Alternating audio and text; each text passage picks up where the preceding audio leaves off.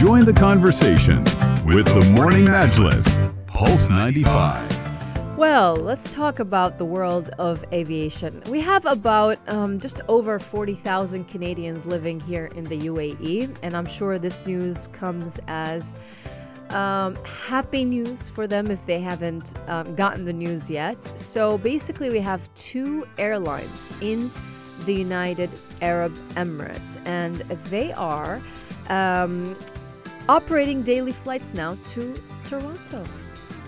This is amazing. This is the expanded Canada United Arab Emirates Air Transport Agreement, and the announcement from the government of Canada is allowing more flights between both countries.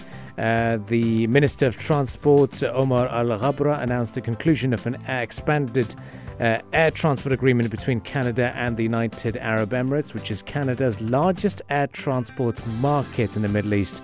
The expanded agreement allows 21 flights per week for each country. This will permit 50% more flights than the maximum number previously possible, facilitate new routes, and give airlines greater flexibility to accommodate changes in market demand. So shout out to our friends in the Canadian consulate as well, who have been a regular contributor to the show.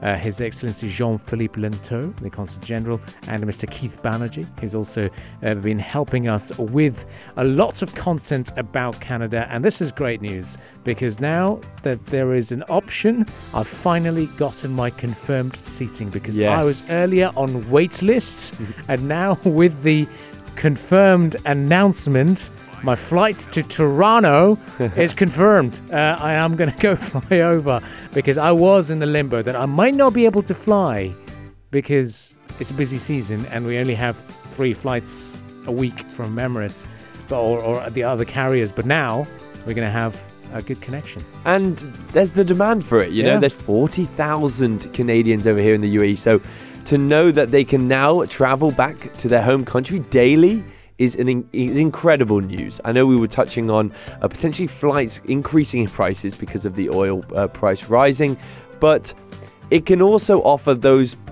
people here in the UAE who haven't been over to Canada to maybe go and venture over and explore the culture in the country of Canada. And if you are, then I've been from over here, and it's not an easy flight. We were just talking in the break there about long-distance long-haul flights. And I believe, Abdul Karim, your flight is around 16 hours? I hope not. Yeah. I was hoping for it to be a 14-hour flight. But the maximum I've done is also... the last time I flew to Canada was a long time ago, and I used to take a stopover in Amsterdam. And... yeah, it was still okay doing those quick little transits. But a long flight like that is going to be interesting. I think the longest flight I've done in the lead up to this is Newcastle, and that was only just about 8 hours. But now it's going to be an interesting one. I'm excited. I'm sure a lot of Canadians would be excited. And as the Minister of International Trade, Export Promotion, Small Businesses and Economic Development said that both countries have a deep relationship, and this announcement will be a valuable contribution to helping Canadian companies grow and diversify their market. And we just had a discussion off air about how to get over jet lag, because flying over to Canada, it's not a 1 hour flight, as we just said. It's more than 14 hours. So it is important to also keep in mind how to get over jet lag, because a lot of people do find it such a waste of time. When you get there, you're going to waste a whole another day just sleeping and trying to adjust your sleeping timings and patterns, and trying to adjust to the new situation, basically. So I believe that, and I've tried this personally, the best thing to do is once you get on the plane, you forget your old time zone, basically. You just adjust immediately. You start adjusting your clocks to the new destination that you're flying to. And then you keep an eye on your clock, on the time. So when it is bedtime in that country that you're flying to and you're still on the plane, try to fall asleep right then. So when you get there, you're actually in time with the country or the place that you're going to, or your final destination. So you don't have that sleeping issue, hopefully.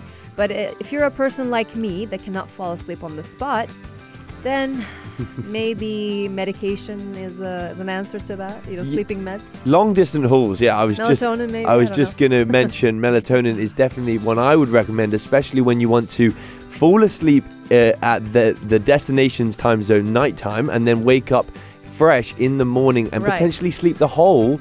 I mean, it would be a great sleep if you slept the whole 16 hours, but being able to take potentially Panadol night, fall asleep and treat that travel as your night sleep and wake up fresh in the new time zone at your destination. That in terms of long haul flights, I would recommend. But if you are traveling potentially to Europe or even the UK, when they aren't the longest of flights, taking Panadol night can actually do you more damage than good, because you wake up feeling really drowsy and you waste then another day feeling slumped. So just nap it out. I would say just sleep it out when it comes to the shorter ones. But if you're going over to to North America, I would recommend Panadol night, melatonin, that kind of thing. I'm looking at Abdul Kareem, giving him some travel tips over here. Yeah, I'm making very useful notes, and hopefully they should help me out. And and I'm looking forward to binging on movies and content, because it's going to be a pretty decent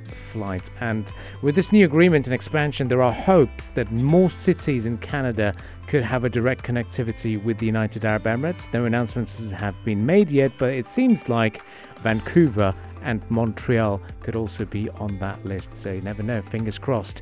Well, we've got the... But if just a quick one there, AK, to any listener out there who does have any travel tips for long haul flights, do text us in at 4215 with your best travel tip when it comes to long plane journeys. We would love to hear from you. Please, we need those tips over here as well. And we look forward to continuing the conversations here on the Morning Majlis right after the news headlines. You're listening to Pulse 95.